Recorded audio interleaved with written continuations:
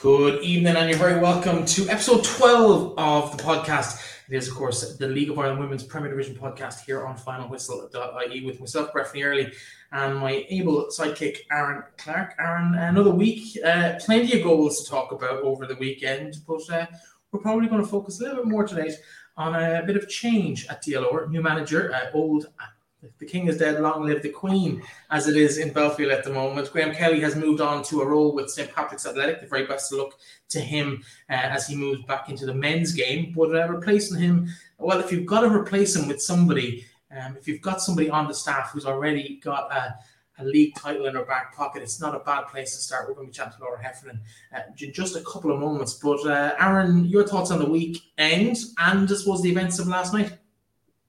Absolutely gutted for Treaty at the weekend. That's probably I think I said last week they could get something out of the Wexford game, and they nearly got all 3 points. So close, so close. Lots of drama with Bows and Athlone. Couple of easy enough games for some sides. And on terms of the drama from last night, listen, Graham's done a lot for DLR. He come in when they were at a particularly bad stage. He's done a lot for the league, but it's a great opportunity for Laura, being the fact that, as you say, she won a league with Wexford. She won an underage league with DLR Waves. She's had success with Shelbourne underage sides as well. So listen, it's a great opportunity for Laura, and it's one I'm sure she'll be looking to grasp with both hands. It's granted to say DLR are probably in a bit of a transition phase at the minute, but considering she'd have worked with so many underage players as well previously and had success with them, there's no better person, as you say, to have a ready-made replacement there, someone who can just step up and be like, okay, cool, Grant. She's on the pro license course as well at the minute, which is a massive achievement in itself. So it's great for DLR that they have the replacement. They'll be sad to see Graham go, but like, listen, you can't not wish him well, considering he's done a lot for them, and I'm sure Laura will be looking forward to getting her teeth stuck in and really trying to see how much she can bring DLR on this season. Yeah, we'll hear about all of that in just a couple of moments. So first, maybe a quick flick through the results of last weekend. Plenty of goals in Tala, 7 in total. Shamrock Rovers 4-1 up at the break. Only managed to hold on, essentially 2 goals for DLR in that instance. Brought them back into the game for a cagey last couple of minutes for the Hoops, but they did hold on for that win. Peamount 2-0 winners as well. Shells had a big win in Sligo. Athlone almost salvaged a point, maybe against the run play against Bowes on Saturday evening as well. So just goals galore everywhere. Yeah, absolutely, goals galore. I think for the fact that when you see 4-1, you see 4-1 for Shamrock Rovers, you're thinking this could be 7-8, but great from DLR to come back in and score them a couple of goals and make it nervy for Shamrock Rovers. Like, I think for DLR, they hadn't scored in a couple of games as well, so that's one thing to tick off the bucket, that they've actually got back on the score sheet as well. Young Eva O'Brien's a smashing young player, so there's a lot being talked about her. But in terms of, you talk about Athlone, the barren run just continues. They can't get over the line. Narrow defeats in the last couple of games. It's the sort of game where you think they get back to 2-2. They're thinking, oh, lovely, we'll get a point. I know we'll delve deeper into the game a little bit later on, but for them, and to concede the way they did after scoring the late penalty was probably the most disappointing thing. And as you say, big wins for Shells. Young debut for Kate Keane. She come on in the second half, and like, God, the Peamount train continues. It was a hectic weekend. Yeah, absolutely. Well, listen, maybe let's delve inside that DLR game with our guest on tonight's show, and we welcome her back to the program. Laura, of course, you were here, I think it was 2 seasons ago, almost to the week, when we had you on the podcast, maybe a week or 2 later than 2 years. But you're very welcome back, I suppose, and you're very welcome back as the new manager of DLR Waves, announced last night. Your first impressions after being offered and accepting the job, I suppose, really. Yeah, it's been a bit of a hectic week. Obviously, a lot of emotion flying around within our own group this week. Very sad to see Graham go. Obviously, we're a very kind of tight knit group, staff and players. So it was sad to see him go. But it's just about now ploughing on and getting stuck in and hopefully keeping things going and building on what he's built over the last 5 years. How was the news broke to the players? Because obviously you say about a tight knit group, like you're looking all over social media. I won't name the players in particular, but there's several players posting, thanking Graham and stuff like that. How was breaking the news to the team? It was really difficult, for Graham himself and obviously myself. having to watch him do that, and the committee as well, because I know it wasn't an easy decision for him. It certainly wasn't a decision he took lightly. But look, myself, the girls, everybody at the club, you can't stand in his way. It's a fantastic opportunity for him, and we wish him all the best, and there's no doubt he'll be successful. Yeah, we'll hopefully have him on in the next couple of weeks. Maybe we like a little bit of a debrief with outgoing managers from the league, just to get their perspective on their time in the competition. But for you, I suppose it's a return to the dugout as the main head honcho at a club. You've been in this role before. How have you feel the role is different now, maybe, than when you left the first team manager's role at Wexford a couple of seasons ago? I suppose it's changed in many ways. I've probably changed a lot since I took that Wexford job. It's back 2017, 2016, I think it was. So you're talking about nearly 10 years. It's 7 years since I done that head coach job. Doesn't seem that long, but when you put the dates in, so like I've obviously changed a lot as a coach. But the league itself, how far it's come on, the competitiveness of the league this year, I think is there for everyone to see. There's no such thing as an easy game now. So, yeah, it's going to be difficult. It's definitely a new challenge. I know, like you said, I've been there, but Wexford was a big learning curve for me in terms of my own professional developments, and hopefully I can take what I learned there into this job. Did you ever think it'd come again, Laura? Because obviously you went with Shells, you were working at the underage structures, you were working in and around the first team, and then you come to DLR. You were sort of 19s then into seniors. Did you think another opportunity would come as the main role? It's always hard to tell. Obviously, any of the main jobs, there's always a lot of competition for them. So you just never know. I've said quite openly, going back to underage football, I think helped. It helped me, I suppose, mold my coaching skills a little bit. It's a different way of dealing with people, dealing with players, dealing with parents. So I think it gave me a more rounded approach to coaching. I've probably done it backwards to what most people do. Most people start underage and work up to senior. I kind of done it the opposite way. So yeah, look, I didn't think it'd come this quick, but now that it's here, it's not really something you can turn down. Yeah, talk to us about the club itself. You've been there a few seasons now. You've been involved in a lot of those youngsters that have broken into the first team this year, their development. You must know this group very well yourself personally, so that it does give you that bit of an advantage to maybe another new coach coming into a team like that. Yeah, I suppose for the girls, it's continuity. They obviously, they know myself. All the rest of the coaching staff are staying on. Nobody else is moving on. So for them, it's great. It's kind of another training week, and it's business as usual. I know that might sound harsh, considering Graham is literally just gone. But for them, it's just they have to just get back to a routine. There's a game on Saturday, and we have to just get on with it and move forward.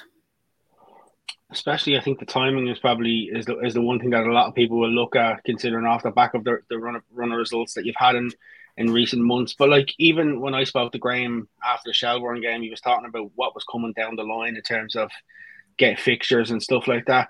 So is it a bit of a double-edged sword for the girls, especially considering the results haven't gone their way? And then Graham, like, how do you pick them back up around that? It's a difficult one. Like, I won't say it's a rebuilding season. You can say that in the sense of the amount of players that we lost at the start of the season. Just looking at that group, apart from the fact that they were good footballers, the experience, they were all experienced National League players. So when we talk about a rebuild, there is a lot of new bodies in the door, but there's serious quality within that squad. It's just obviously the age, getting them up to first team level, and the mistakes are going to come. That's going to happen with younger players. So is it a rebuild? Yes, in a sense, but if you look at the quality that's there, we've been really competitive in games. It hasn't been a case that we've gone out and lost badly in any game. So the girls have been really competitive, and it's just about building on that now. In terms of, I suppose, short-term objectives, what's the plan for the next few games into the World Cup break? I'm guessing win games, but what are the main targets you're setting this group over the next 2 or 3 weeks? Yeah, the girls know themselves in-house what the goals are and what we want to do. At the moment, it can't be all about results. It has to be about developing the girls, developing the players, and keeping that group together now going forward.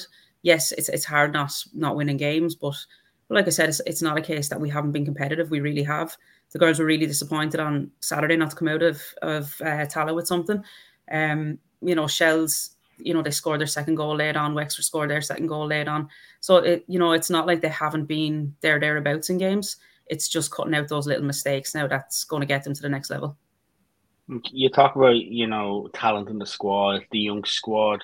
Is this All-Ireland Cup that's coming up, is that a nice opportunity as well? Because a lot of players who may lack a bit of experience, they're not sitting on the fence for 8 weeks between the league stopping and restarting. Is that a good opportunity for some of them players, maybe someone who haven't got as many minutes in the National League, to get that little bit of extra experience and then grow a little bit more?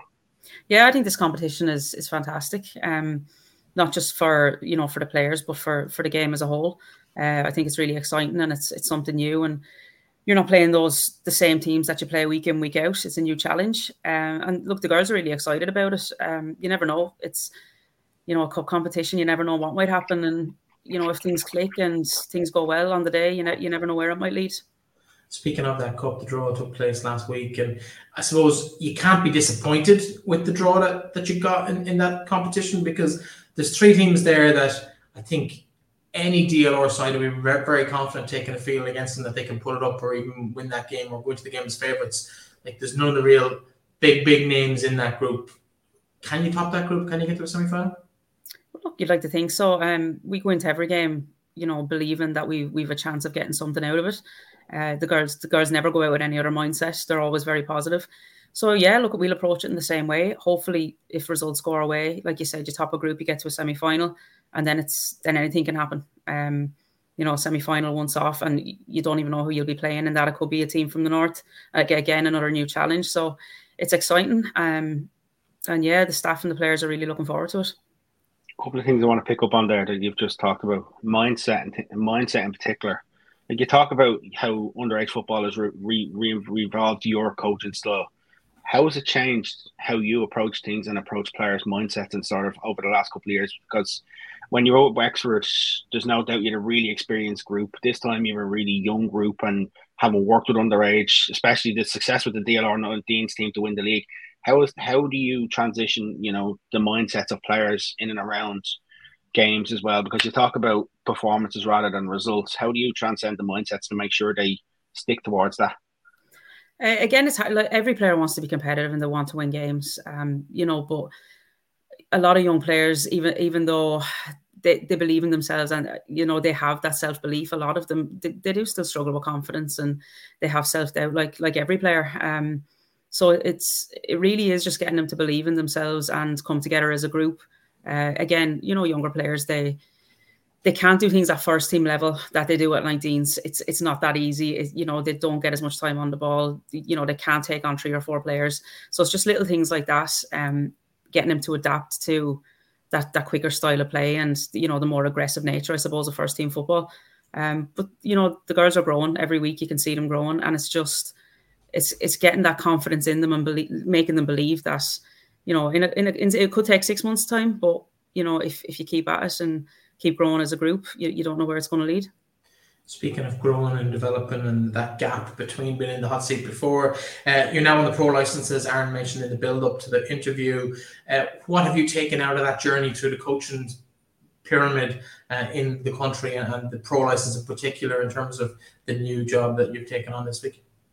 Yeah, look, it's just learning. Every week, every day, it's something different. It goes without saying, the coach education and the pathway through that, it's been really rewarding. It's been challenging at times. Some parts I've really enjoyed, other parts I've really struggled with. Over the years, those courses have been very male dominated. And when you're a younger female coach, that is difficult.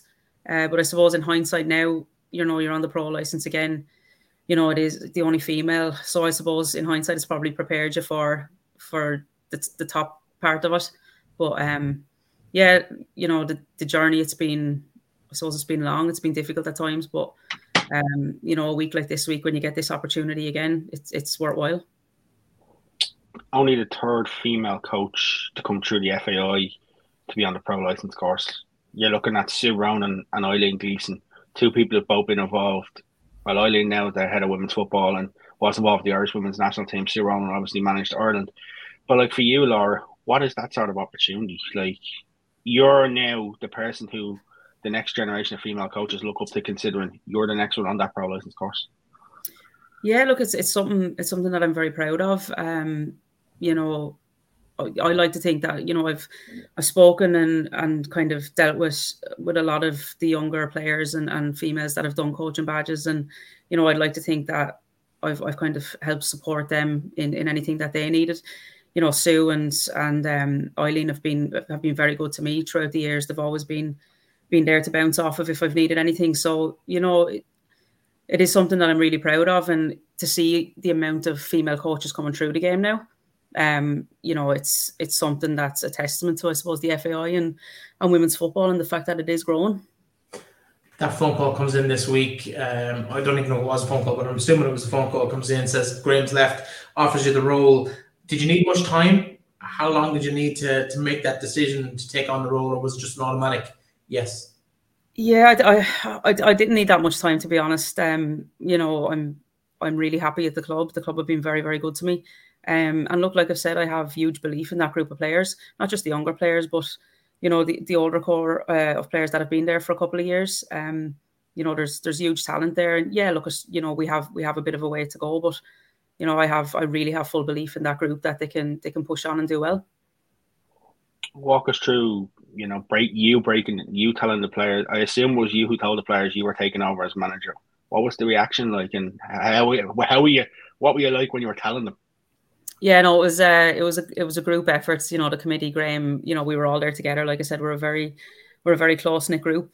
So it was very important that, you know, that the girls received that news in the right way. Obviously, a lot of shock. There was a lot of them not expecting it. And like I said, a little bit of emotion from everybody. But, you know, it was very important to us as a group that the girls did receive that message as a collective, and that you know, they know everybody in the club is on the same page, and that we're moving forward together. You know, despite the fact that Graham has moved on. Just to follow up onto that, Graham done an awful lot for DLR as a whole. It's going to be a big shoes to fill, considering there was a lot of things just off the field that he took care of as well. How do you feel about having, you know, the more responsibilities off the field as well as on the field? Yeah, I don't think they can be filled. I'll put it that way. You know, the work he did in the background was Trojan. But yeah, look, I mean, you know, it's not just the first team with us as a coaching group. You know, we have the 17s and the 19s in training with us regularly. There's a very close relationship with the 17s and 19s staff. You know, and the committee are excellent. So, you know, the stuff that goes on in the background, there is probably a few more bits and pieces than what I realised. But yeah, it's a good group, and, you know, I'm sure everybody's going to row in together to make sure that progression continues. On the plus side, you get to hang out with two gobshites like us. In terms of, I've been very lucky myself to have had time at, I suppose, a precursor to the club, UCD, but it was back in the old Belfield Park days. That'll put an age on my involvement. But it's a really good environment there for young athletes coming through, with the university on site as well. I know it's been UCD Waves in the past. It's kind of flipped and flopped between them in terms of their involvement. But what's the relationship like with the college? Is it more than just a venue you play in, or is there a relationship there building behind the scenes? Yeah, look, I mean, the college and all the lads involved on the college end they're extremely supportive. You know, they do help us out a lot when we need it, and, you know, the access to the bowl and, you know, match days, everything is there and ready for us. They're extremely supportive. You know, and the same with us. You know, we love to see the lads doing well, and, you know, we feature in their programs, you know, on a weekly basis and things like that. So there is a nice relationship there. And looks, you know, hopefully we'll continue to grow that. And just in terms of that relationship, like how key is it to have a venue like the Bowl? Because we see there was times where there was talk when DLR were coming in, is it going to go back to Jackson Park? They installed cameras in Jackson Park in case they had to stream the games. Like, how important is it that when you're especially trying to keep players or attract players to the club, that you can turn around and say, listen, we have UCD, we play in the Bowl? How important is things like that? Oh, it's massive. all the young players coming through now, they want to play in the best stadiums. They want that environment and those surroundings. And look, I think most clubs now are doing that. Everybody's playing in the main stadiums. They're all looked after the same as what the men's teams are on match day. So yeah, I think it's vital that we continue that. I think the Bowl is one of the best venues in the country in terms of football. Especially on a nice summer's day. It really is a lovely environment to be in around. So yeah, for the girls, I think it's hugely important. Well, considering Bows are coming to the Bowl at 4:00 on Saturday, I'm hoping you've been making it a little bit more hostile than having a lovely summer's day for them to welcome them. Your first game, obviously, in the job, Bows, the visitors, they've been on a reasonable run of form. Sarah Rowe put an absolute scorcher of a goal at the weekend. What a volley. But in terms of them as opposition, any thoughts going into that game? Yeah, look, I think all games over the last season or two have been really competitive. I think there's only been the odd goal in all of them, bar the last game. So it's exciting. The girls are really looking forward to it. I think it'll be a really good competitive game of football, and hopefully we can get something out of it. Just in terms of the game itself, like there's rivalries on both sides now, with players having transitioned from Bows to DLR, from DLR to Bows. Does that add anything extra to it, Laura? Yeah, look, I mean, it does. It'd be silly to say that it doesn't. I mean, I think it's more between the girls themselves, just the banter and the bragging rights. I think more than anything. The girls are all old enough to realise that's football. It's happening at every club now, and probably a little bit more now than what it had in recent seasons. So I think if you're going down that route, I think every fixture now is super competitive. There's been a lot of movement, but yeah, look, we'll treat it as any other game. Obviously, it'd be nice to welcome some of the girls back to the Bowl. And it's just another game. In terms of that change over the last 6 months from the amateur to professional game, has that made much of an impact in your squad? I know you've lost a couple of players, some have come in, but can you compete in that professional era? Yeah, look, I think that has to be the game and the end goal for every club, not just ourselves. I think it is a great move for the league in general. It's just now, managing how we all step up and graduate towards, your Samrock Rovers and, your more professional sides. It's going to take time, obviously, a little bit longer for some than others. But yeah, that has to be the end goal for every club now. Is it about managing expectations, though, in terms of this? Because everybody says professional this, professional that, but it's not as simple as just every club going professional. Like, how do you manage them expectations? Because players are obviously going to be tempted by offers to go elsewhere because there's a financial reward where maybe the likes of a DLR can't compete at the minute with that. Yeah, look, I mean, there's pros and cons to the professional status and the contracts and everything else.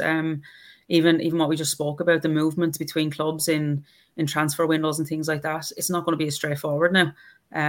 Players are tied down to clubs, and there's going to be protocols to exiting those contracts and things like that. So yeah, where it is a great move and it is where everybody wants to get to, it's probably not as straightforward as what we think it'll be going forward. Absolutely. Yeah. It's interesting times ahead for everybody in the league, but especially with all this change in DLR this week. Laura, thanks so much for joining us. I know it's been a busy 24 hours for you, probably 48 hours in the build-up to last night's announcement, and the very best of luck to you and your girls at the weekend. Thanks a million, lads. Cheers, Laura. Laura Heffernan there. It's great to see that kind of quality just stepping into that role. No real major upset within the camp, just we're moving on to the next individual in line, and to have someone of the caliber of Laura coming in with the experience that she brings, it's absolutely huge for the club, right? I'm just thinking here to myself, how many other clubs would have a pro license coach and then another pro license coach who's currently on the course in their coaching staff in the women's league? Not many. Like the one thing you sort of look, like if you look around most of the clubs at the minute and a manager leaves, you start thinking who's going to take over. Whereas when you hear Graham's leaving, it was always going to be the expected move. Like, I think for Laura's honest there that the fact that Laura probably admit there was probably mistakes made when she was managing Wexford, and she's learned an awful lot from what's happened there, how she's transitioned. I think the fact that she's good success with the DLR Waves and the 19s as well is key as well. And I think for her, like, she's a lot to prove. There'll be a lot of people who will say, "Can she step up again? Can she make the transition back into the number one job?" It'll be one that we'll watch with close intent. But you can see from her how positive she is about it, how intense she is, how much she wants to make it a success. And like for DLR Waves, I assume the players are absolutely delighted for the fact that they've got that continuity. As Laura says, it's not a case of having a completely different squad, having completely different management come in where midway through the season. So it's good for Waves, and I think hopefully Laura can get them the way she wants them, and she can have some success in the second half of the season. Absolutely. I think it's very important as well. You touched on it briefly in the interview. Laura spoke to it as well, but the impact of having a female coach back on the sideline. We've been missing that from the league this season, and kind of having a bit of influence from the female side of the coaching pool in terms of the league as well. Let's maybe start with DLR's game. We touched on it briefly. Shamrock Rovers were the hosts in Tala. DLR scored early on and then fell 4-1 behind up to half time, but they really came out in the second half and showed that maybe their position doesn't quite reflect the ability in that squad. Like, to be honest with you, they were missing, like, you look for the last couple of weeks, they've been missing the likes of Sarah McKevitt, they've been missing Eva O'Brien, Joy Ralph, players who've potential to score goals, and I think that's what they've been lacking most, is the ability to put the ball in the back of the net. Like, you look at the results against Shelbourne, it was the two goals are probably preventable, a bit of experience. Like, experience is probably the biggest thing for them, and this year is a massive learning curve, and I think for the fact that they didn't just roll over and concede 6, 7, 8 against Shamrock Rovers and just have a massive off day, I think there's a lot of credit to them, and especially how they performed in the second half.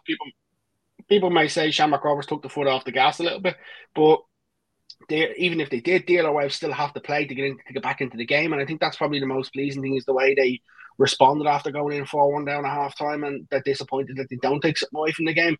So I think that's probably the biggest positive, and the fact they've scored 3 goals as well in the game is huge, because they hadn't scored many goals in the last couple of games previously. So there's lots of positives for Waves to take away from Shamrock Rovers' point of view. They can continue that unbeaten run. It keeps going. They're continuing to score goals. Jess Gargan, again, she hasn't scored this many goals in a season before, I don't think. And for me, and I said it last year, if she didn't get injured in the Champions League, she probably wins Player of the Year for me. And that's how much I highly, highly rate her. Savannah McCarthy scoring again. Abby Larkin is finding the right time to come into a bit of form with the World Cup, with the Ireland squad getting together soon for the World Cup. So from Shamrock Rovers' viewpoint, absolutely have to be happy. You have to be happy with another win. Collie O'Neill will obviously be disappointed to concede 3 goals, but you know, it was an interesting game, and one I think both sides will take a lot of learnings away from. Yeah, I think Shamrock Rovers, from my point of view, almost looked to take a foot off the gas when they went 4-1 up. They thought that the game won, and they kind of let DLR back into it, in my opinion. But what do I know? But in terms of the performance, really impressive first half from Shamrock Rovers, and then DLR just stepped it up completely in the second half. I was at, I don't even want to call it a match. It was anything but. Wasn't a great afternoon in terms of weather. The football wasn't a whole pile better as well. The rain just never stopped from start to finish. Sligo Rovers hosted Shells. I knew Shells were coming in as favourites, obviously, but it was very one-sided. And from his 9th minute, I think Noel Murray got a penalty, and Gemma Quinn was taken down in the box. A poor challenge, and once the penalty was dispatched, there was never likely to be anybody but Shells winning that game. They ran out 6-0 winners in the end. Gemma Quinn popped up with 2 goals. Megan Smith-Lynch got a very nice opportunistic free kick at the near post to just caught goalkeeper napping. Just caught the whole defence napping, to be fair. There was a bit of a mess up for an OG as well at the back, and Sligo just never really looked like they were able to compete with Shells at all. The problem with Shells is when Shells click, Shells are capable of doing this, and they're capable of running riot. At times they probably haven't clicked the way they would have wanted in this season, but for me it's probably one game that they've a little bit of demons over as well from last year, that they probably wanted to go out and make a statement, because the way they were beaten in the game live on TG Carr last year, there's no doubt it didn't sit well with them having been leading 2-0. But like, the one thing you will say, and no disrespect to Sligo, is that it just shows the gulf between the two teams, and the gulf is massive between the top and the bottom. And like, Shells put 6 past Sligo, put 6 past Cork. Like, the gap is as big as it seems. And like for Shell's Gemma Quinn to score 2 goals again, 2 goals last week. It's mad to think that she spent 9 years that she didn't play football at all, and she's only got back into the league last year. And if she'd have been playing all along, I think she'd be a completely different footballer to what she is right now. And I think Shells would have a massive goal scorer, but for them, it's a great result for Shelbourne. For Sligo, it's a really disappointing result, especially off the back of the game against Cork. But it's not one that maybe wasn't unexpected as well at the same time. Yeah, Sligo missing a few players, it has to be said, through injury, but I'm not sure if they would have made a significant difference on the score sheet on Saturday afternoon. But not a great night for the Bitter Red. Other games, of course, we had plenty of action. Let's talk about that game at Daily live on TG Cahir. Bohs Athlone. Bohs were in control of this game, and then Athlone snatched the result at the last kick of the game, or so they thought. But 15 seconds later, Mia Dodd has the ball in the back of the net. Bohs, though, it's very hard to see a team score a goal like the volley that Sarah Rowe put away, I mentioned in the chat with Laura, and not take all 3 points. They probably shaded this on the balance of play. We've a great gif on our social media of actually Sarah from behind when she's striking the volley, and it's a brilliant, the way she actually struck it is superb. But like Mia Dodd again, another 2 goals for Mia Dodd. That's 4 and 4. She only didn't score in one of the games, and for me, he's probably someone who's on course for Player of the Month at the minute. She's been absolutely fantastic for Bohs. I think Sarah Rowe's been brilliant as well. But like the biggest thing about Bohs is in previous years they concede that late penalty, they might go and concede another quick late goal. Like I don't want to do this, Breifne, but I feel I have to. You have to question the goalkeeping for the third goal for Bohs. Like yes, it's a brilliant finish from Mia Dodd, but what's the keeper doing in that situation? And it's one that it's cost our side a point. And if you're Tommy Hewitt, you're probably pulling your hair out thinking we should have had something out of that game, considering they'd lost the games the previous couple of weeks against the top sides as well. It was a good opportunity for them to stop the rot. It now turns the gap between them and Bohs to 8 points, which is an awful lot considering where we are in the season at the minute. And it's a difficult one because Athlone are just struggling for that little bit of form, haven't had the couple of losses, and it was an opportunity for them to turn it around. But it was good character by Bohs to go and press and try and get that goal straight away. It was a great game. It was a great game to have on TV when you've got 5 goals, and considering the TG car cameras were competing with other major events on Saturday evening, I think it's a good showing for them to have that. It's just, from an Athlone point of view, it's just really disappointing that you can see it later on. But Bohs are happy. 4 wins on the bounce for them. They haven't lost since the 4-0 defeat to Shamrock Rovers. Yeah, they're just sitting 4 points off the top of the table. We look at that table when we get through the whole programme from last weekend. Let's go maybe down to Peamount Park across the city from Dalymount. No cameras, of course, no highlights available either because of I believe a camera malfunction. Not quite sure what happened with that, but disappointed not to have had images from Peamount Park. 2-0 the final score. Sive Doyle, the Galway girl, putting 2 past her, I suppose her native club, if you want to be exact about it. Peamount still top of the league. Considering what we expected coming into the season, to have reached the halfway point, sitting pretty on top of the table, that's got to be an absolutely massive result for Peamount at this point of the year. The only thing is, though, I think Peamount be sitting where they are now with a bit of resentment, or a bit of looking back with a bit of displeasing, because they definitely dropped 2 points against Shamrock Rovers, and the second half against Shelbourne when they capitulated, when they lost 4-1.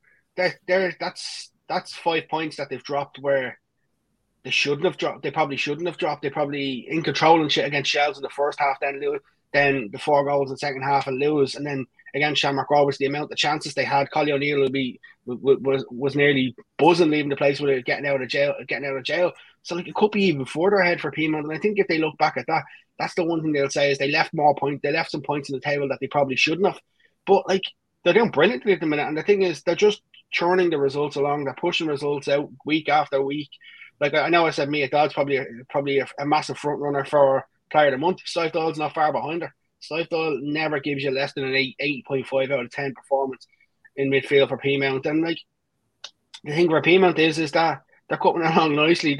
People probably still aren't talking about them that much at the minute. People are still talking about Shells. They're still talking about all the other clubs. And James O'Callaghan just has that knack of getting results out of a side and driving the side on. And I think a lot has to go down to the coaching staff, the likes of himself, Brian O'Sullivan, Emma Donoghue as well, because they lost a lot of players. They also lost Vinnie Patterson in the window in the off season as well, who's gone back to managing the Leinster Senior League. So there was a lot of change on and off the field, and you wouldn't think there was that much change if you looked at it from the outside. You wouldn't think, looking at the table, Peamount had massive changes, because they've just continued to turn on players. They brought in the likes of Jess Fitzgerald, who's been brilliant for them.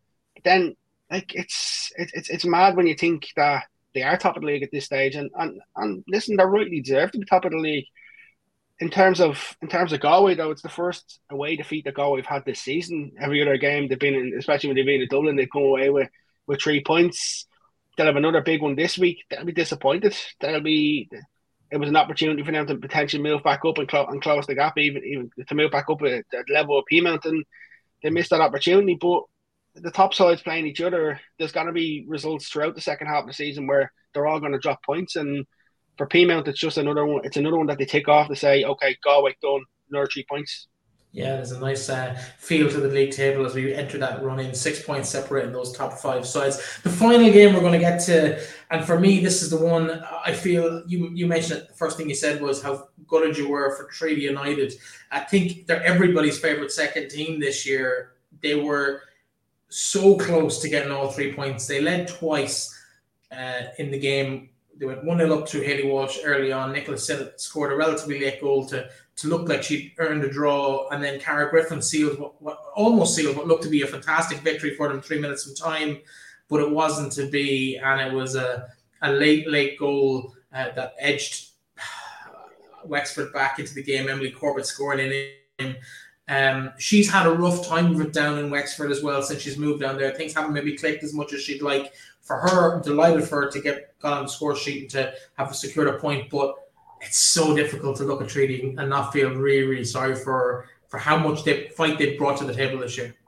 Yeah, like as I said last week, I thought they could have got something out of the game, and when you're seeing that and you're sort of thinking, oh, they nearly got all 3 points, you're absolutely gutted for them. Like as we had with Anne-Marie Ulak on the show last week, and the more we listened to her, the more we wanted to see Treaty be successful. Della Doherty talking to her recently, where she was saying that, you know, how she's been impressed with Treaty. Like the one thing is like recent years, we sort of look back and we're sort of planning stuff, and you're like, who we have on the show, and you're sort of thinking, Treaty, they've got Peamount and Wexford, could be a bad couple of weeks. And the fact that they lose 1-0 to Peamount, a late goal, and then you can see the late goal against Wexford to nick them of all 3 points and give them just a draw. Like, it's amazing that we're talking about it, that we're gutted that they didn't win a game rather than the fact where they've come from. And I think a lot of it is testament to the squad that they have there. As Kieran McCormick said on Twitter over the weekend, they're no longer the pushover side that are going to be beaten out the door, and people are going to actually have to respect Treaty now for what they've done. And like, to lead twice against Wexford, like, that's brilliant. You know, that's the sort of thing, like you said on the show last week, Breifne, you talked about Treaty scoring goals, where, you know, we talked about that's what they're going to have to do next. And to score twice against Wexford and not come away with something, it's a sort of it's a bitter pill for them. But like, it's the first time they've taken any sort of result against Wexford Youths in the Women's National League as well. So like, they're still ticking off boxes. They're still ticking off things that they haven't done before. And I think we have to give Wexford credit, because when they fall behind the second time, it's easy just to sort of, you know, realise, listen, things aren't going well at the minute, and they lose all 3 points, and they have the character to push to try and get that equaliser and to get it laid on. As you say, Emily Corbett hasn't worked out for at the minute at Wexford. That's the fair and the bones of it, and we'd all love to see it work out for her, but sometimes it doesn't when you move to these sort of clubs. And to see her get the late goal, you can only be delighted for her, and hopefully it's sort of the kickstart that she needs, and she continues to get opportunities at Wexford and scores more goals, because there's no doubt she's got a lot of ability. But from a Wexford youth point of view, like, it's difficult when we look at the league table now in a minute to look where Wexford Youths are. We're not used to that. and considering their form at the minute hasn't been great at all either. To be fair, they've a game in hand against Cork. If they win that, they're only 3 points off fifth and kind of within that leading group on the table. Let's take a quick look at that table as we sit here 10 games in, but 11 rounds of games into the Women's Premier Division for 2023. Peamount, as we've mentioned a couple of times, top of the table, a single point ahead of Shamrock Rovers, ahead of their visit to Shells this week. So top of the table class Shells could leapfrog over Peamount on Saturday with victory in Tolka Park, while Shamrock Rovers have a chance to move to the top of the table if Peamount drop points in Tolka. Bows 21 points, Galway United further back on 19. A bit of a gap opening up then back to a group of Athlone and Wexford, albeit with Wexford's game in hand against bottom side Cork. DLR Waves back on 8 points, and Treaty United on 6. Sligo Rovers on 3 after their win against Cork just 2 weeks ago, and Cork City at the foot of the table, albeit with that game in hand. We've kind of seen this. It's been growing year on year. Athlone, Wexford, they're probably disappointed with where they are in the league table, but they do have the opportunity over the next couple of weeks to really get back in and play everybody again and hopefully get themselves back up closer to that top 4, top 5 position that they would have expected at the start of the season. Yeah, but the only thing is, though, from a Wexford viewpoint, Wexford, you're sort of talking at the start of the season, the players they brought in, Wexford are one of the favourites for the league. It hasn't really worked for them in the first half of the season. And you look at the fact that it's only a 20 game season as well. It's probably the hard thing to take as well. That the fact that we're at the midway point already, and they're so far behind. Like, realistically, for Wexford to have any chance of making top 4, they're probably going to have to go unbeaten in the last, win their last 10 games. That can really push on. And the problem is, at the minute, you can't really see that. It's a difficult one in that sort of sense. And you'd wonder, is the frustrations grown at the minute, just the way the results haven't gone their way. From an Athlone point of view as well, I'd say they're frustrated because the last couple of weeks they've had, obviously, Tommy, you had the penalty call against Shells, then the late goal again here. It's small margins is what's making a big difference in this league, and I think that's probably the biggest part of when you play maybe the top 8, or even if you'd go down as far as on their day the top 9. People can take points off the top 9, or the top 9 can take points off each other on their day. So that's the sort of thing that you're looking at, and like I can only imagine that the way things are going at the minute, the likes of Wexford and Athlone will probably drop quite a few points in the second half of the season. And I think the gap between the top 4, I think include Galway, maybe top 5, the gap might grow a little bit more as the second half of the season goes on. Well, let's see maybe who might have an influence on some of those results as the season progresses. With the top scorers charts at the moment, Kate Mooney still on top of the top goal scorers chart, 6 goals to her name after 10 games. Anya Gorman, Maddie Gibson and Megan Smith-Lynch, 2 of those girls on the score sheet last week. Anya Gorman stays on 5, while Maddie and Megan join her on 5 goals. Sarah Rowe with that volley, Mia Dodd with a brace in that victory over Athlone. A couple of other scorers on the score sheet this week. Gemma Quinn popping up with 2 strikes as well to move her into the top 10 or 11 girls in that table. In terms of the clean sheets, Courtney Maguire with a clean sheet at the weekend. She goes clear at the top of the table. Of course, you'll see 12 minutes missing from there. That, of course, was the opportunity for her understudy, Katie Keane, to get her first appearance for Shells at the end of that game in the showgrounds. And the other clean sheet of the week, Niamh Reid-Burke, she moves up into joint second place with Amanda Budden and Rachel Kelly at the top of that table. But plenty of clean sheets there for the girls coming through. Anything surprising you on either of those 2 statistics, the scorers or the clean sheets tables? Yeah, the goal scorers one is probably what we're not used to at this stage. We're probably used to seeing someone after 10 games being closer to double figures than being closer to 5 for the top scorer, 6 goals. Is that a sign of a lower standard of striker or a better standard of organisation of defences? Probably a bit of both, Breifne, because I'd assume if you look at the goal difference from 10 games in from last year, I'd say there was a lot bigger minuses in the goal differences between now and then. I think the only difference is, and we spoke about this heavily in the last couple of weeks, is that yes, Treaty have a massive minus goal difference, but 14 of them goals came in 2 games alone, and so like if you take that out, like last year, I think Treaty conceded was 125 goals in 27 games last year, so which is quite a lot of goals, and at times there was players scoring hat-tricks and stuff like that, especially with some of the other games when there was high scoring as well. Whereas I think the games this year, yes, there's been more scorers as well, but there's also been less massive high scoring games as well. There's been a lot closer games. There's been a lot more competitiveness in the games. But like when I'm looking at the top scoring list, Mia Dodd has probably scored her 4 goals in the month of May. Gemma Quinn has scored her 4 goals in the month of May. So like there's players who are now starting to hit fire who probably hadn't scored in the first couple of months as well. And I expect to see. I wouldn't be surprised the 2 names that I've mentioned there if they continue to score more goals in the next couple of weeks either. Anyone you expect to see maybe that's not on those lists come through over the next few weeks, particularly with the Avenir Cup, maybe letting us see some of the fringe players and squads? It's a difficult one. You think Rihanna Jarrett, she's missed the last couple of games for Wexford.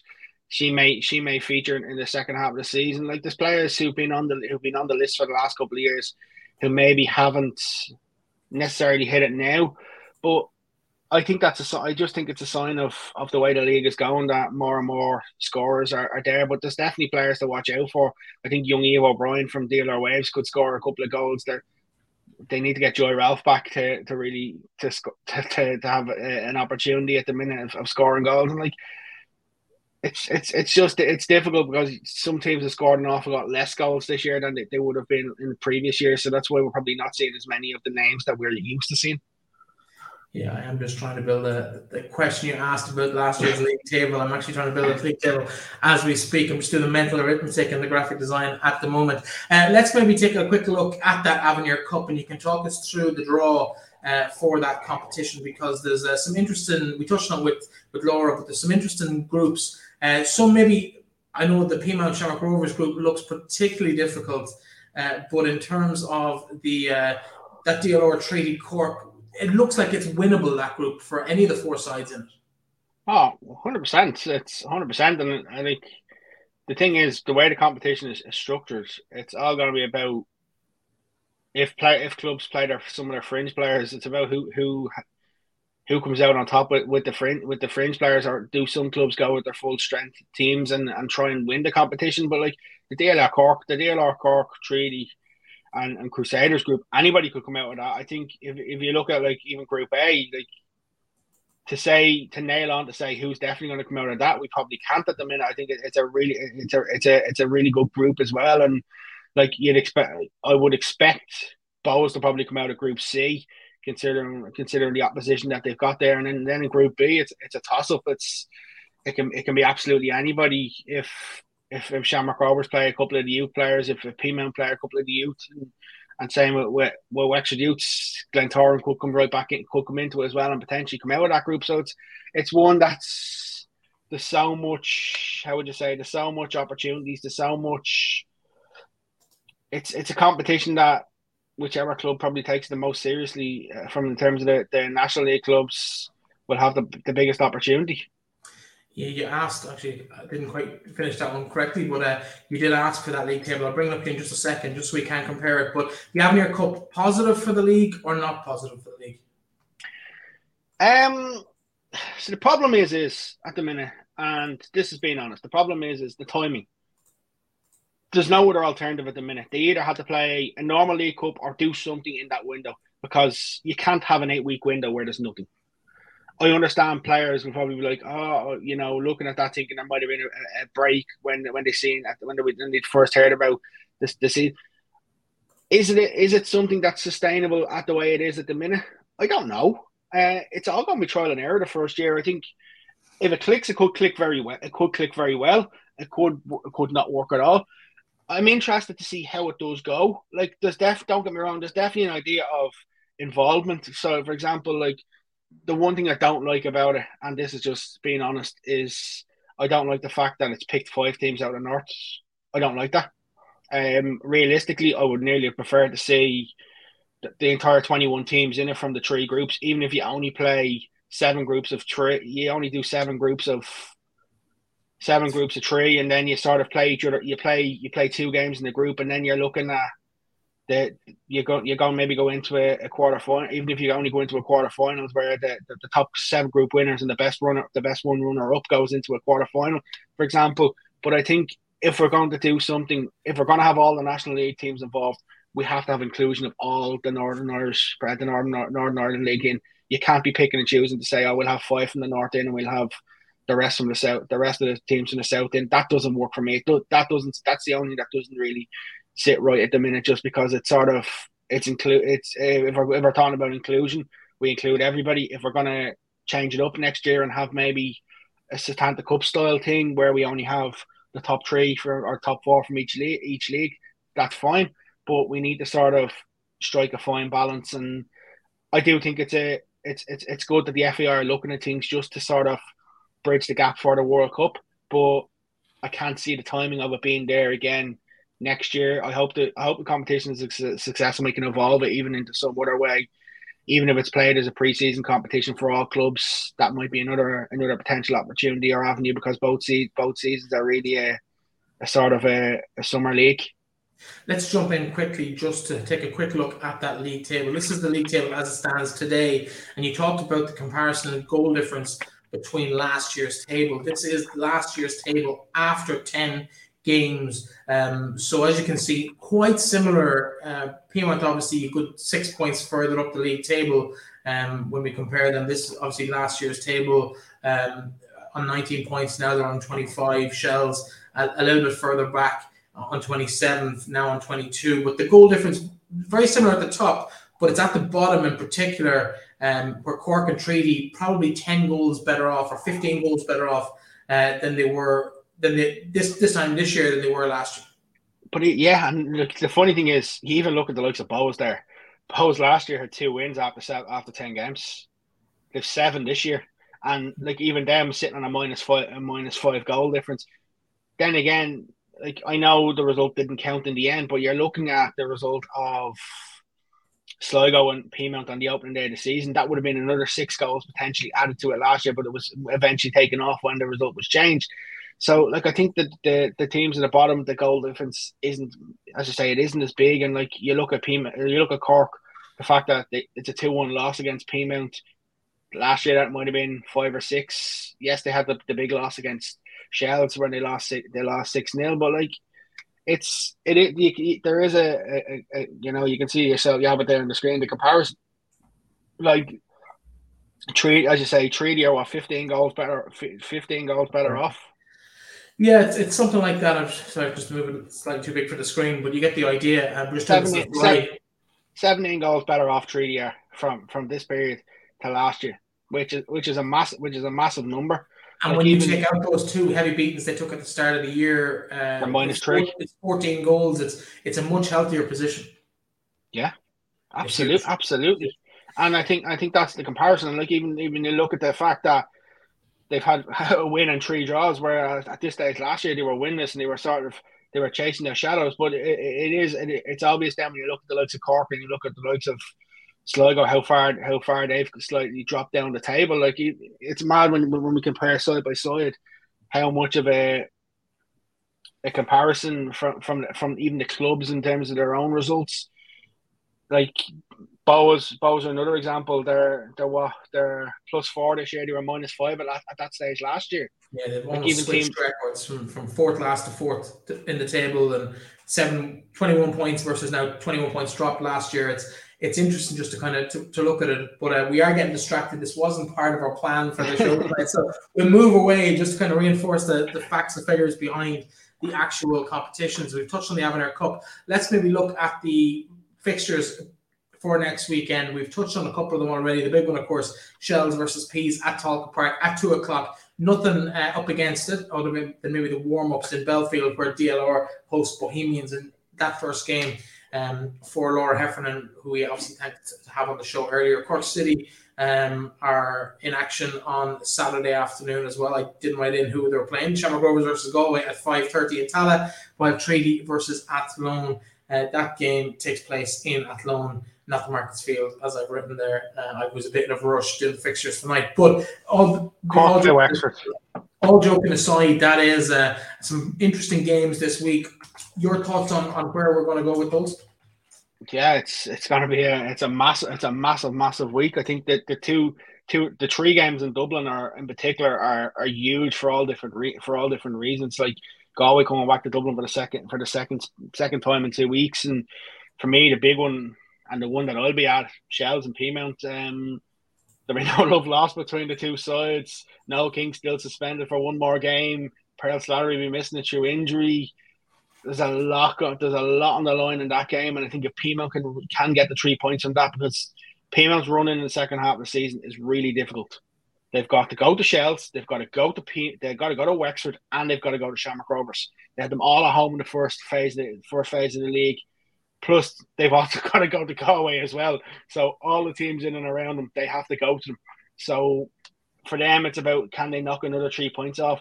For Shelbourne will be looking to capitalise on any mistakes that have been made. These games between the two sides always tend to be close, and I suspect that Saturday may be another close occasion. Laura's game against Bows, as we said, there's a lot in it. There's both sides know each other very well. They're looking for results for different reasons. Like, I think there's a lot of interesting games this week. I think Wexford should go back to winning ways against Cork. I'm intrigued to see how Treaty get on against Athlone. Yeah, you're taking really intrigued there. I think it's a game Athlone need to win, but it's a game I think Treaty can cause another surprise in. We've had a season full of surprises from them, and I think they can really compete against a team like Athlone. But we saw that little bit of resilience from Athlone last week to fight back. Okay, they lost the game in the end, but they did pull it back in injury time, and there's a little bit of magic in that squad as well for Athlone. So that's a game I think well worth watching on Saturday evening if you've kind of got over the Shells Peamount clash at 2:00 to sit down and watch that one on LOI TV. The great thing for me is on Saturday is there's nothing else in the evening planned for me. So it'll probably be when I come back from Tolka Park, it'll be straight to LOI TV, then on to another game, and then on down. So there's lots of games to keep us occupied over the weekend, and I'm looking forward because I'm on duty in the showgrounds, so I won't get to see them in person, but I might have a sneaky laptop on in the corner for watching that Athlone Treaty game. Anyway, that's pretty much it for this show this week. We've run out of time. We like trying to keep it below the hour before you all get absolutely bored. You can, of course, watch this back on playback on all of our socials, as well as on our website, finalwhistle.ie. Thank you so much to Aaron for another week going through the intricacies of what is an ever-changing and ever-evolving league here. We saw that in no small margin this week with the appointment of Laura Heffernan back to the dugout in the Women's Premier Division. She, after a bit of a gap at the top table, she's back with DLR Waves after they lost Graham Kelly this week. He was took up a role with with St. Patrick's Athletic. I'll get shot if I say that wrong.